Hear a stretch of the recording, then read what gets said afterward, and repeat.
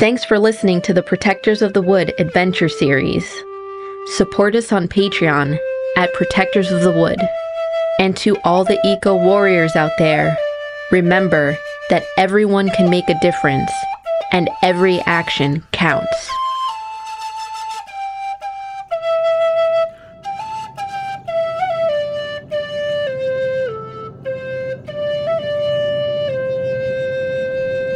The Protectors of the Wood Adventure Series.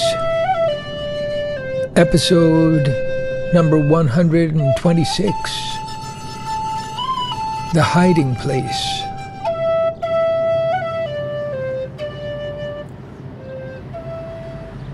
Chi-Chi drove the garden center van up Bridge Avenue toward the church. Abby and Junior sat behind him. They could see the mapstick, rolled in a blanket and hidden by garden tools, on the floor against the front seat.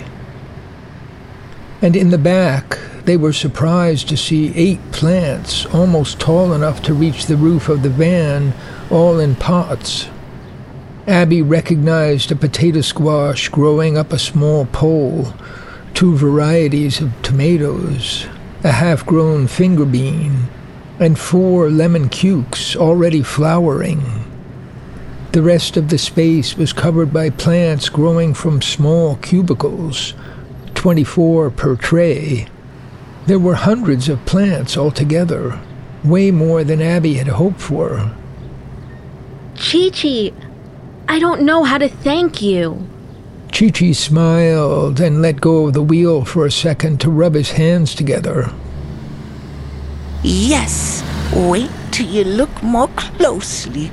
Wonderful, wonderful surprises. But they're all pot-bound. Get them in the soil by tomorrow. Yes. I'm back Tuesday morning with the chipper. He slowed the van and double-parked near the church gate. Let's unload the plants first. Just leave them inside the gate, on the grass there. Junior and Abby worked fast. Chi-Chi rushed them along. In a few minutes, the area was covered with black trays and brick-red pots, filled with an astonishing variety of plants. He motioned to them to come closer and spoke in a low voice.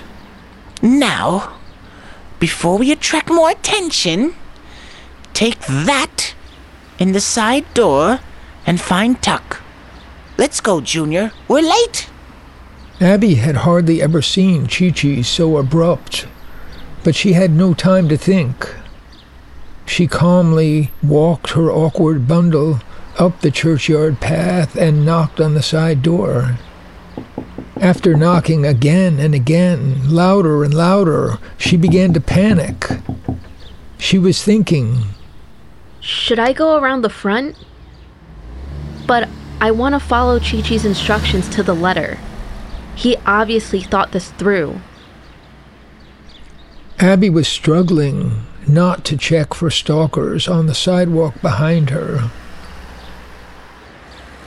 Then she saw Tuck come out of the abandoned school building and come up the path. Sorry to keep you waiting. Tuck turned a key in the door. They stepped inside. Why are you carrying all those tools? You look awfully serious. I am serious. These tools conceal call it an heirloom given to me by my father. I need to keep it in the safest place you can think of.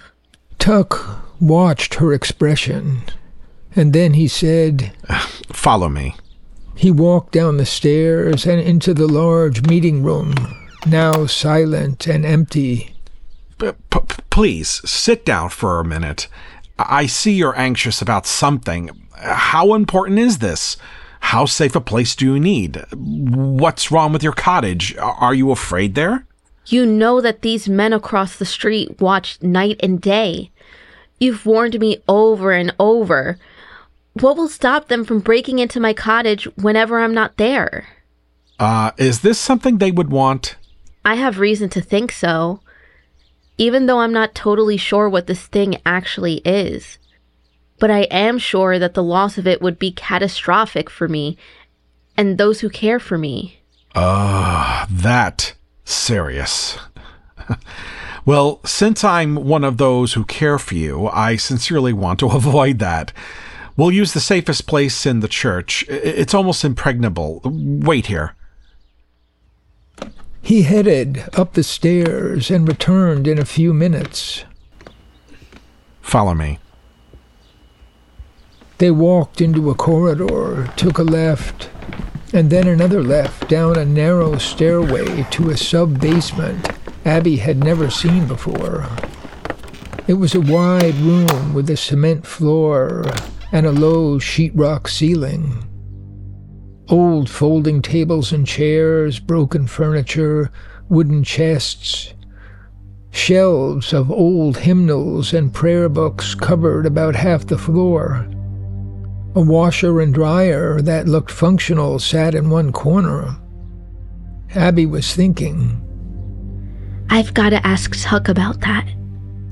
On the far side, she saw a furnace, a monstrous item connected to many pipes going in different directions. There was not a sound. Tuck went around the clutter and arrived at a metal door. In his hand was a key with a large silver head. Abby saw a long silver point sprouting 4 evenly spaced wings, full of indentations and curves. This arrangement is like a very oversized safety deposit box. Tuck opened the door and flipped on a light. Abby gazed at a room full of incredible objects. There were carved tables, ancient vestments and robes, statues, jeweled rings and necklaces, tall staffs, a huge chest of drawers. But the most magnetic objects to Abby's eyes were 2 paintings framed in gold. One portrayed a woman in a deep crimson robe, with arms outstretched, standing on a crescent moon. She shone in the doorway of a house with 7 pillars, each adorned with writing Abby couldn't read.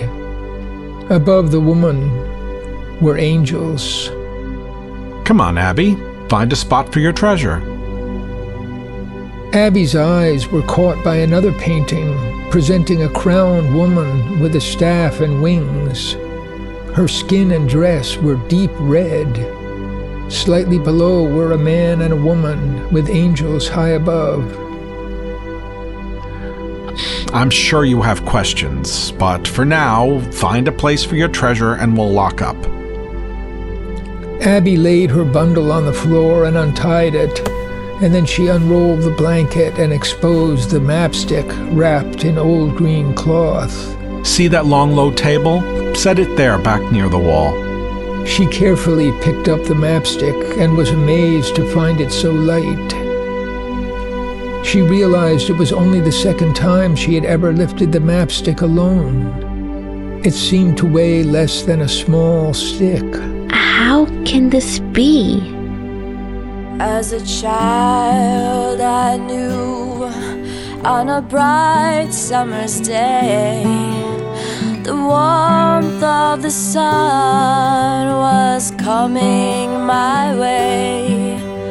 The heat on the sidewalk felt ever so good. I knew that I would do all that I could.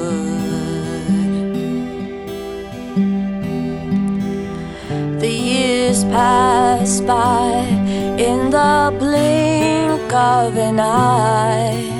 The moon goes racing across the dark sky. All I have left is the best I can do. I'll take all we've got to carry us through. that bright summer's day. We live on always. The great wild world and the powers that be carry us over the raging sea.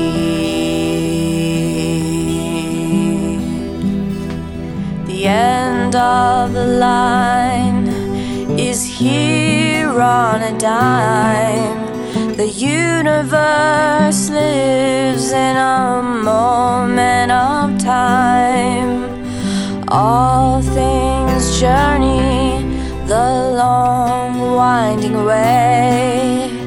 Everything we do matters today.